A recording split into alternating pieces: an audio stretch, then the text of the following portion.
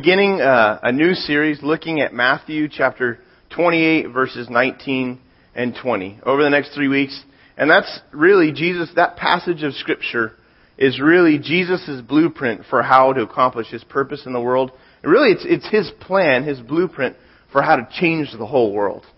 This is what He is up to, is these verses lay out the emphasis of our assignment, if you're a Christ follower. It's His focus on what He's trying to accomplish in the world. Now, I've had many plans in my lifetime. I've had some plans that worked out beautifully, just as I had hoped, and just as I had worked up. And then I've had some plans that have failed miserably, and I'm sure you have as well. You know, we make plans. And I remember making some plans even as a young child. I designed a tree house for the neighborhood kids with a rope swing. It was supposed to clear the creek. Didn't do a good job measuring the rope. And so next door neighbor Isaac gives it the first test run and doesn't quite make it through. Kind of does a football tackle into the sidewall of the creek, and the creek won, the wall won. And so that didn't go well. I mean, I've had other plans. I planned to design skateboard ramps, and wasn't like a lifelong ambition, but as a kid learning to skateboard, I wanted to design different ramps, so I did that. Some worked well, some didn't work well. And if you've ever skateboarded, you probably know what I mean. Also opened up a candy store for neighborhood kids, and this one was really part of a grand scheme in my mind of just business, a huge business adventure. And so what I did is I took my allowance to the liquor store around the corner, and I was probably one of the only ones who was able to go to the liquor store without their parents. And so I'd cross this little highway, which doesn't sound safe, but I'd ride across my bike. I'd just get as much candy as I could with my allowance. I'd bring it all back, and then I'd set up shop in my neighborhood. And I'd add a little bit of price markup. I had a cousin who kind of turned me on to the idea of price markup. And so I marked it up, started selling candy, soda, and it was a hit. I'd go back, and I'd get more, and I'd realize, wow, I could keep... This just funds itself, you know. Sadly, the neighborhood moms weren't quite as, supportive of my adventure, and so my mom got a call. It got shut down. So I'm sure you've had all sorts of plans in your life as well. I promised my mom. I called my mom this week, and I said, "Hey, Mom, what was a plan that I made that I failed to do?" And I failed to follow through. And she said, "Well, you did plan to design and then build me my dream home." And she says, "And I'm still waiting, and I'm still holding you to this, Josh." Because I was interested in architecture, and so in junior high school, I was studying to be an architect. And then, senior year, I just took a different course of my life. And so she's like, "Even though you're not doing architecture, I still know you can do that for me." And so she's still holding out for that. But whatever the plan is, no one who is mature wants to pour time and money into something that you just don't have the resources or the ability to complete the plan. We don't want to do that. We don't like setting out to do something and then having to give up. No one wants to do that with their life. If you're planning to do something with your life, you don't want to waste the focus. You don't want to waste your hours, your energy, your money.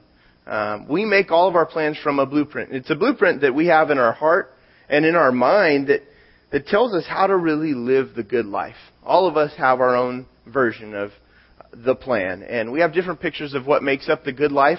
For some people, it's lots of money, great house, cars, just nicer things, stuff that money can buy. For some people, it's a great family life. Maybe that's your plan. It just involves friends and relationships, or maybe it's a fulfilling career, something you just aspire to do and you really want to make a difference with your life.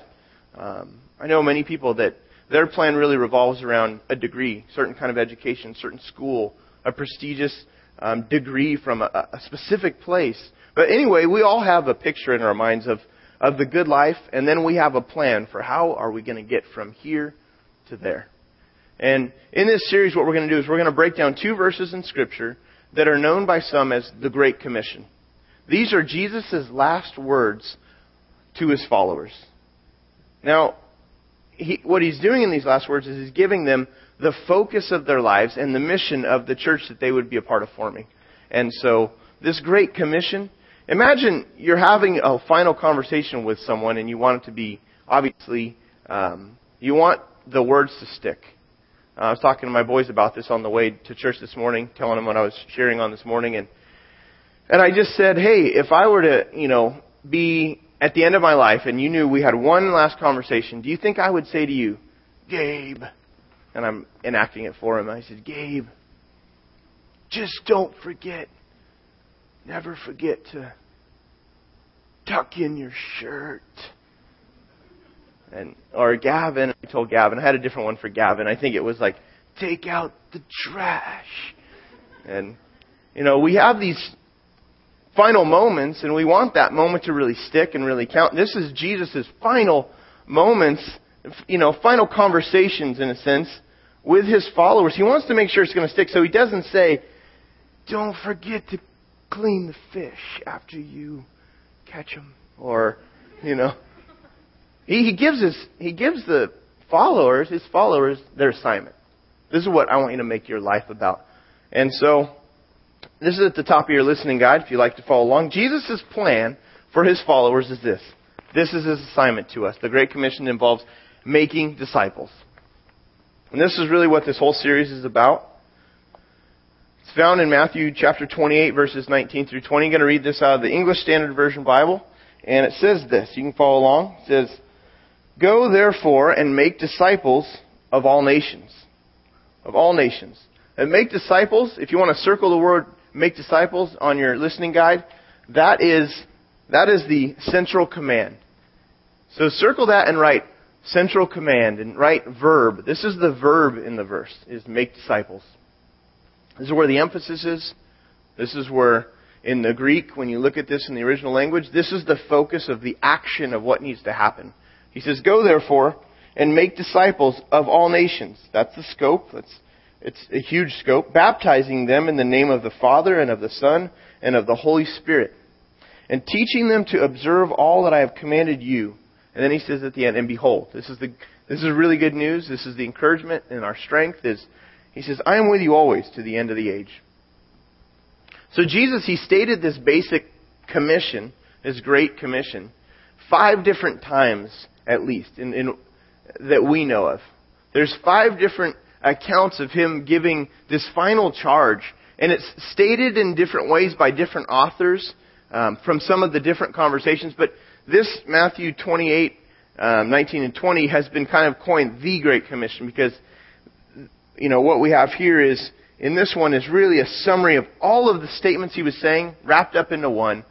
You can look at Matthew, Mark, Luke, and John and the book of Acts. Each of them have a kind of a Great Commission kind of punch to it as well. There's a single verse or a set of verses that really give this really similar thrust of the idea. What He's doing again, He's just giving them, all of His followers, the framework for their lives and the mission of the church. He was laying it out for them because He did not want them to miss the purpose and the mission of their lives. He wanted to be crystal clear. Sometimes someone gives us instructions or commands, but we're not sure what to focus on. You've been at work before and your boss is telling you, here's what we're going to do, here's what we're going to do, here's what we're going to do, and here's what we're going to do. So, okay, can you do it? Go do it. And you're like, you said a lot there. Where do you want me to start? What do you really want me to do? And Jesus was trying to make it crystal clear so that we would attach ourselves to the right part of the plan and not get sidetracked on something else that is secondary to the main plan. This is the main plan. He says, make disciples. Our job is to know the plan and then carry out the plan. If you're a follower of Jesus already, then in this series what you're going to do is find out more about how to pull that off. How do you pull off making disciples over the course of your life? How do you build your life around that? Second, if you're not yet a follower of Christ and you're here and you're worshiping with us, or you're just observing and you're just, you're learning more about this because you're somewhere in the process of committing your life to Christ or even learning about what that would look like, then as we're looking at this, you're going to learn about what it would mean if you were to follow Jesus. You're going to understand what He's calling you to, the assignment that He'd be giving you. Also as a church, for us as a whole church, these verses also give us the blueprint for guiding all of our efforts here. We do a lot of stuff, but we build from this blueprint of making disciples. We do all sorts of things as a congregation. We have events, we set things up, we tear things down. All the stuff, I say this often, but it's really true. We set up everything. The only thing that's in here when we show up is chairs and this stage. And so everything is set up, everything's tore down, stored in our trailers that we have that's parked out front. But we gather to celebrate like we're doing this morning. We also gather in small groups to share life, to discuss living out the Bible. We do things together. And what's the outcome? Why are we doing, what's the reason for all of this activity as a church? The Great Commission, this passage, it's a very clear picture of the blueprint for why all the activity is happening. See, we do all this stuff. We set up, we tear down to make disciples. We have events to make disciples. We gather in groups or in large groups, again, to make disciples, to help people become more fully devoted follower of Jesus Christ. So look at this verse again. I want to go through it and really explain some of the focus, the emphasis here. So it says, go. Go, therefore, and make disciples. The word go, it actually is a participle, and it has the idea of going. It's not just go, but it's present participle. So you're actually doing this. It's an ongoing action that's happening, but it's attached to the verb. Now, we already said the main verb is make disciples. The thrust of the verse, the whole thing is wrapped up in making disciples. But in order to do that, you have to start with going. You have to leave the comfort of your own life, in a sense. You can't just hunker down in your home and do this. In order to make disciples, you have to go. They're not going to come to you. You have to go to people. This is one of the requirements of carrying out the action of making disciples is going. That's one of these participles, it's called. Go therefore and make disciples of all nations, it says. It gives us the scope. This is the big picture. Revelation gives us a picture of what God will accomplish through the church. And we see this scene in heaven where gathered around the throne worshiping God will be people of all tribes, tongue, nation. All people groups will be there. And so the scope is that God is trying to accomplish something larger than what we could accomplish on our own just in this church or even in this town or even in this city or state. God is after bringing people to Himself of all nations. And so we understand this is much bigger than just us. He says, then, therefore make disciples of all nations, baptizing them in the name of the Father and of the Son and of the Holy Spirit. And then he says, teaching them to observe. Now you notice the word baptizing and the word teaching there. Those are two more participles. So the word go or going, baptizing and teaching are participles that are connected back to the verb of, what's the verb again? I just want to make sure you're tracking with me. Make disciples. Now that's the thing you don't want to forget to do is make disciples. But the requirements of doing that, the way you pull that off, some of the marks of making disciples is you go, you baptize, and you teach. We're going to look at each of these parts. What Jesus is doing here, again, is He's focusing His followers. He's saying, this is where I want you to give your time and your energy to this. This is what is on His heart. And now sometimes, like I said, we can confuse the priority of the Great Commission, and we can make parts of it greater in our mind. Oh, there's the greatest part of the Great Commission. And we'll pick a verse or we'll pick a word, and it's the wrong one to pick.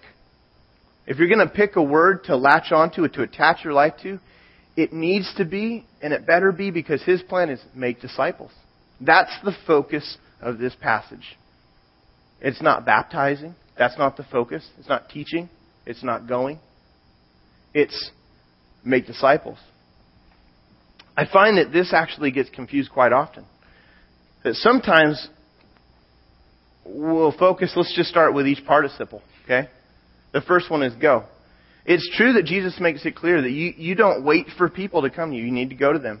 But again, going is not the verb. It's attached to making disciples. And so also baptism is a huge thing. It's an important thing. Some churches and people have emphasized baptism and actually elevated it to the point of entrance into the kingdom. And so some people will teach that baptism is actually when you get saved. But really, your salvation is not through a work that you do. It's by grace, through faith. And so there's nothing attached, no work that we can do to attach. Now, baptism, it's a sign, though. It's an important sign, a symbol that demonstrates to the world around you that you have become a Christian. It's your verbal proclamation of the fact that You have a changed life. You've received Christ. He is now the boss of your life. It's a very important thing. You don't want to leave it out, but you also don't want to attach yourself to the word baptism and think this needs to be the priority of my life. Same thing about going. Also about teaching. Some people have made their focus of their life and their ministry teaching. Churches are to be instructing people, but if the purpose of the church is just teaching alone and making disciples is not happening within that location, within that church, then we're failing to do Jesus' plan. We're building off our own blueprint. We choose a priority that we like, and so we have to be very careful that we understand what is it He's trying to get us to accomplish. So what we're going to do is we're going to break down this verse over the next 3 weeks. This morning, really, we're looking at this first part of go therefore and make disciples of all nations. Next week, we'll look at baptism, and the week after, we'll look at teaching for obedience. And let's define the word disciple. In the New Testament, it was written in Greek, and the word disciple simply means pupil or learner.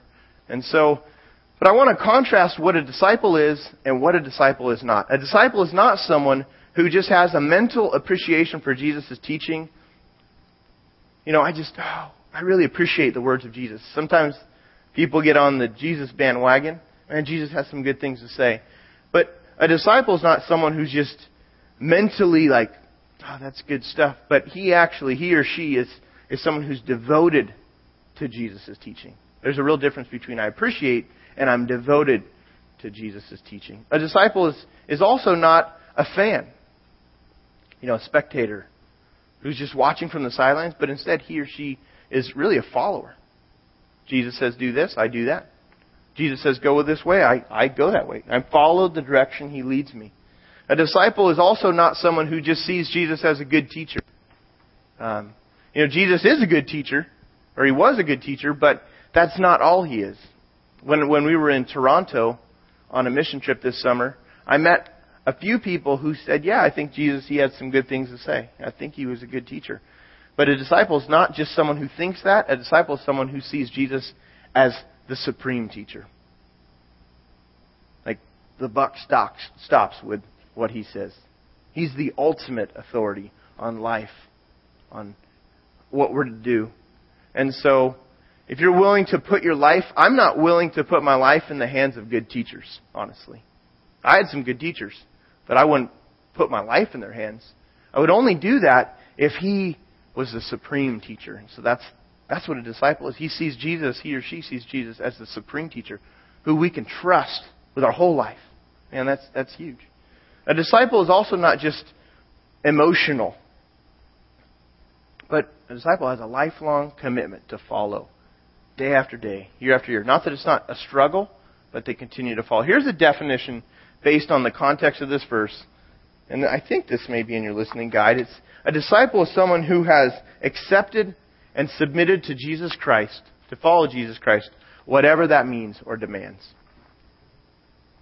Now, this is really helpful to get your mind around what is a disciple. If we're to make disciples, first we need to know what that means. Who am I to make? Well, this is who I am to be. If I follow Christ, I'm to be someone who's decided to follow Jesus, whatever that means, whatever that demands. As you learn more and more, you just keep following step by step, and you keep saying yes. As He takes you to something new, as you get to know what God in His Word has to say, as God shines the light on an area of your life, and He says, here, I want you to tweak this, change this, as it's clear to you, you just say yes to Him. You just keep saying yes. And you keep saying, yeah, you're the boss. You're master. You're Lord Jesus. Now that we're on the same page, really the focus is not just about disciples, but it's about making disciples. One is I have to become a disciple, and then I start making disciples. And you see on this sheet on the front of your bulletin, you see there's this process of how you see this is a continuing process that goes on of making disciples, sharing your faith, a person getting baptized, a person learning to walk with Christ. And then it starts over. You start making more disciples, people who surrender their lives to Jesus and identify with Him. And so there's this whole flow, and essentially, again, Jesus is just saying, don't miss this. If you spin your wheels doing things in life, do not forget to make disciples. And what we find in Jesus' conversations with many people is that becoming a disciple means I switch over to Jesus' plan. When it comes to blueprints, if you've become a disciple, you make the switch. It's now about His plan, not about our plan. Look at what Luke 18, verse 18 through 23. It says that this guy, he's named the rich young ruler, but a ruler asked Jesus. He was this young ruler. He said, "Good teacher, what must I do to inherit eternal life?" Now, he says it, good teacher. That's the category he sees Jesus in. Not supreme teacher, but good teacher. "What must I do to inherit eternal life?" And Jesus said to him, "Why do you call me good? No one is good except God alone. You know the commandments. Do not commit adultery. Do not murder. Don't steal. Do not bear false witness. Honor your father and your mother." And he said, "All these I have kept from my youth." He's like, check, check, check, check. I did it. I'm in, right? When Jesus heard all this, He said to him, "One thing you still lack. Sell all that you have and distribute to the poor, and you will have treasure in heaven. And come follow me." But when he heard these things, he became very sad, for he was extremely rich. You see, the rich young man, he had a blueprint for how he thought, I'm going to build the good life. I'm going to keep the commandments. That's the key. What he was doing was what we all tend to do with our life. We take our blueprint, whatever we would define the good life as, we take our blueprint and our plan, and we bring it to Jesus, and we hope that He's going to approve our plan, just like a building inspector would say, "Yep, sign off on that." So we bring our plans to Him, and we say, "God, here's what I'm going to do with my life," and we want Him to sign off on it. But what Jesus does is He tells us, here's your blueprint. Make disciples. And He starts explaining what that's going to look like. And what it often involves is it may even cause us to tear up our plan, to cast it aside and say, "Wow, I didn't realize my plan and your plan were so drastically different." So we may need to throw out our plan and follow His plan. What Jesus did in this conversation with the rich young man is He shows what it takes to be a follower of Christ from the heart. We must be willing to let everything go, all else go, and make Him the priority in our life. He wants to be first place. He must be first over our money, our stuff. He must be first over all of our earthly relationships, our family even, our career. He wants to be first. And it may not make sense to you to say Jesus should be first over your family. That sounds very extreme, doesn't it? Jesus should be first over my family? The truth is, if you'll make Him first over your family, even over your marriage, even over your children, what He does is He will lead you to bless your family in a way that you never could do on your own, apart from a relationship with Him. If you put Him secondary or even down further, 5th, 10th on the priority list, there's no way you can pull off the good life. There's no way you can pull off the life you desire to have with others. We can't pull it off. He needs to be first. This is why Jesus says, "Hey, throw away your blueprint." And when we let Him show us how to build our lives, what we find out is there's much more stability. There's much more peace and confidence in what we're building. And the truth is, Jesus must be number one. He must be number one for the Christian life to work. A lot of times we start working on the Christian life. We're like, "Man, it's just not working for me. I'm trying to piecemeal things together. I'm putting this in. I'm doing this. Josh said do this in a sermon, so I'm trying to do this. I know I should be at church, so I'm trying to go to church. I'm doing all this stuff." What we do is we end up being like the rich young man. We start piecing things together, but we don't put Jesus as first place in our life to where we say to Him, "Hey, whatever you say, I'll do. Whatever you demand, I'll yield." Until we do that, the Christian life will not work. I meet with people all the time where I see this to be the case. The Christian life isn't working because Jesus is not first place. Family life doesn't work. And maybe you're here and that's where you're at. And you can wrestle with trying to tweak things. Maybe if I just do a little bit better than this, but until you make Jesus first in your life, man, it's just hard to pull off all these other things.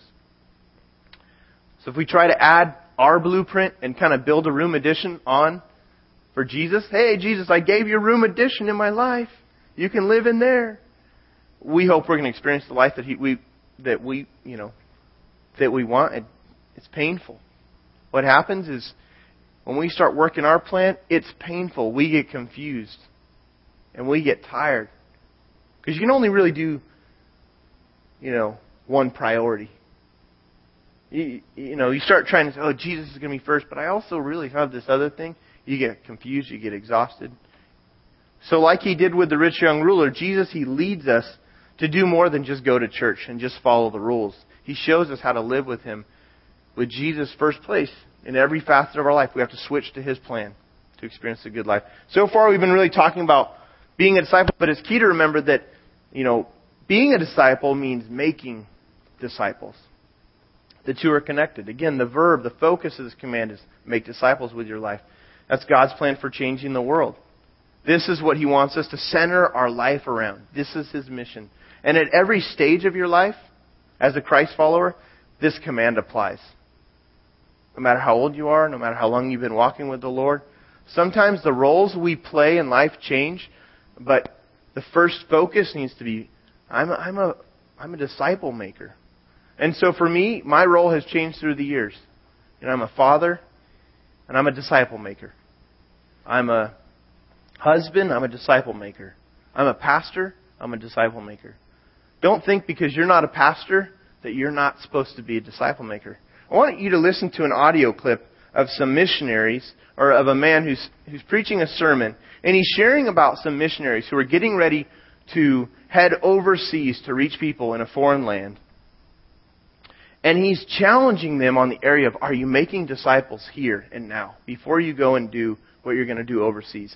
I want you to listen. This is very, very important points that he makes in this audio clip. It's about a 3-minute clip. This is an old recording from probably close to 50 years ago, and so maybe even further back than that. So let's listen in. This is a man named Dawson Trotman. The other question I always ask them is, George, Mary, you're going out to the foreign field. You hope to be used of the Lord in winning men and women to Christ, right? Yes. And you want them to go on and live the victorious life, don't you? Yes. You don't want them just to make a decision and then go back into the world, do you? No. Let me ask you something, Mary. How many girls do you know today, by name, who are living for Jesus Christ as a result of your ministry of winning and helping them on? George, how many? The majority had to admit that they were ready to cross an ocean, learn a foreign language, but they hadn't won their first. Who was going on with Jesus Christ? Well, a lot of them said, well, I got a lot of people to go to church, or I got a lot of people, I even got some people to go forward. I said, are they living for Christ now? And their eyes would drop. I said, how do you expect to cross an ocean and do in a foreign language with people that suspect you, and you don't understand and don't understand you to do something you haven't done yet? But I'm not talking to missionaries. I'm just talking to God's people. I'm talking to ordinary lay people, every one of which ought to be a producer. I love that message that he delivers, and you can catch that. It's from a message called Born to Reproduce. You could probably search online and download it for free. Born to Reproduce, Dawson Trotman. And he's talking about just disciple making, and this is the heart of what we're to be about. This is the focus. This is to be the most important aspect of a disciple's life, telling others and showing others the difference that Jesus has made. That's the lens that we look through to keep our life on track. And making disciples focuses all of our life to move in a certain type of direction. Personally, there's some things that it tweaks. You see that on here. A disciple aims to influence the world around them. Each of us, we live in a pool of relationships that God has dropped us in. We exist within family and friends. God wants us to make an impact on these people. He's dropped you into a family. He's dropped you into a workplace. He's dropped you into a neighborhood amongst people who need Jesus. Many of them are lost and they're running in a direction that's opposite to the Lord. And so He's dropped you strategically because He wants you to influence the world around you. So what this means is, one, we share the difference that Christ has made in our life. You may not know all the answers. You may not know all about the Bible or where to start or how to share. But what you can do is just share what God has done in you. Share the difference. Here's how I was like before I began following Christ, and now here's the difference He's made. See, no one can ever discount the change that has happened in your life. You have a unique story that God has given you. And part of making disciples is just telling your story to the people that are in your life. Look at Acts 4:20. Peter and John said, "For we cannot speak We cannot but speak of what we have seen and heard. This was John and Peter's words from the first century. They were telling people about their experience of walking with Jesus Christ. They couldn't contain themselves. People tried to quiet them down to stop spreading the message. They said, look, we cannot but speak about what Jesus has done. And see, Jesus has made a difference in many of your lives. And so don't stay silent about that. And also, don't wait for people to come to you. Go to them. The passage is very clear. Go therefore and make disciples. We have to go to them. Don't wait for people to come to you. Now, you may go across the street. Or you saw the roll-in video. You may go across the neighborhood. You may cross the ocean. You can't stay put, though. You can't just hunker down in your house and pull off making disciples. You have to leave the comfort of your life and just your own personal security. Second, though, we live as salt and light. We're to be salt of the earth, light of the world. Jesus said, I love this passage. We share it often. You are the salt of the earth, but if salt has lost its taste, how shall its saltiness be restored? It is no longer good for anything except to be thrown out and trampled under people's feet. You are light of the world. A city on a hill cannot be hidden. Nor do people light a lamp and put it under a basket, but they put it on a stand. And it gives light to all in the house. In the same way, Jesus says, let your light shine before others so that they may see your good works and give glory to your Father who is in heaven. And these are analogies. They seem somewhat strange. But Jesus is painting a picture of what He wants for our lives. Salt adds flavor. It creates thirst. So our lives are to add really an element of, in a sense, we're sprinkling salt in our relationships. When we speak and how we act should add a distinct flavor that is countercultural. It just stands out. People interact with us, whoa, that was different. And so it attracts people in a sense. It gets people curious. They want more of that. It's not irrelevant, but people see a difference in the lives of people who are actually salty in their world. Now, I think it's possible to be too salty. You can oversalt food, can't you? I hate when I do that. I hate when people play that stupid joke, and they ruin my meal. Oh, that was really funny. And you start scraping the salt off, and you're like, okay, I got a salt steak, and you bite into it, and all you get is the salt. So it's possible to do that with the Christian life, too, where you're just too salty, and you're annoying to the world around you. God's dropped me in a pool, He said, so I'm just going to be annoying to everyone, and I'm going to just pound people with it. I'm not going to care about what they say, how they hear it. I'm just going to be faithful to be salty. But it's like too salty. It's like, ugh. And so there's a balance to this, but you need to get out of the salt shaker, they say. Also light. Light illuminates and allows us to see things as they really are. So Jesus is saying a disciple should be like a lamp that people are drawn to. They want to know more. When a light is in the darkness, people gather around so they can see. And that's the life that God wants us to live. When we live as disciples, like He's describing, people see the difference that Christ makes in our life. This should clarify and draw others to want to know Him. Making disciples also has implications on church life. Like, why do we organize? Why do we prioritize the things we do at church? As a whole church, as an organization. Why do we have big events? Why do we gather for groups? It's because we want to, draw people to Jesus. We want to make more disciples. And so this focus, this blueprint of making disciples determines how we're going to spend money as a church, how we're going to use resources. God continues to faithfully provide for our church in ways that we, we're always dependent upon Him. But as He provides resources, or as people commit their time and energy, we want people to build around this focus of making disciples. And not just, hey, let's make church about social. Or let's make church about just fun. This is the focus. This is what God says. Build on this priority. And so at OCC, we want to show you, one, what it means to be a disciple. So Sunday mornings primarily is focused on how do I live out the Christian life? How do I understand what God has to say so that I can apply it to my life? But then, two, we want it to make sense so that as you invite guests who are in the process of searching these things out, they can connect with the Lord Jesus here. They can become disciples. We don't want that just to happen here. I love hearing stories of people who are investing in others outside the church. And they lead people to Christ outside the church. It doesn't need to happen here. It can. It doesn't have to. I'd like to invite 5 guys back up here. And the ushers, if you like to prepare for receiving this morning's tithes and offerings. And if you would all take out your connection card and finish filling this out, if you would. We're going to drop this in the offering baskets as they come around. There's some next steps that I'm suggesting on your connection card. If you flip it to the back, you'll see 3 of them. Memorize Matthew 28, 19, and 20. Or pray that God would use me to make a disciple. And this would be my hope, that everybody in the room would check this second box and begin on this. Just get focused on, just begin praying. God, would you use me to make a disciple? I've never done that with my life. I've never helped a person cross over from death to life. The thing I've experienced, I want others to experience that as well. I'm praying that everybody in the course of your life would have the opportunity to, at the very least, help one other person come to know Jesus Christ. If you have one person you've led to Christ, continue that process. Be like what this picture shows, where you just continue to see, wow, my life is about disciple making. This is what it's all about. The third is get in a small group for the fall. This is where so much growth happens, is when you begin connecting with other people. I'd encourage you to take advantage of the group opportunity that we have for signing up. And when the ushers come by, you can just drop this card in the offering basket as it comes through.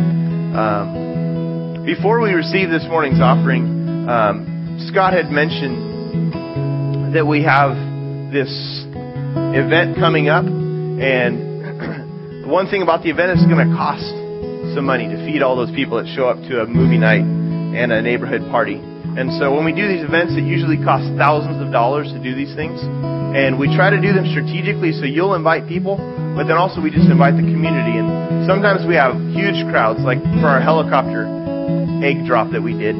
Huge crowd came out for that. These kinds of things, potential for lots of people, but it takes resources to do that. And so I wanted to ask everyone to just begin praying over the next few weeks as we're leading up to this September 22nd. Just pray and ask God, and especially if you're a regular giver, if you give faithfully here, would you pray about maybe giving additionally to help us cover the costs of this event because of what we already are anticipating that it may draw. And the long-term fruit of all these efforts is we want to make more disciples. That's the point behind doing everything. And so, but I'm just going to ask that you'd pray about that. Let's go to the Lord in prayer as we just respond. Father, thank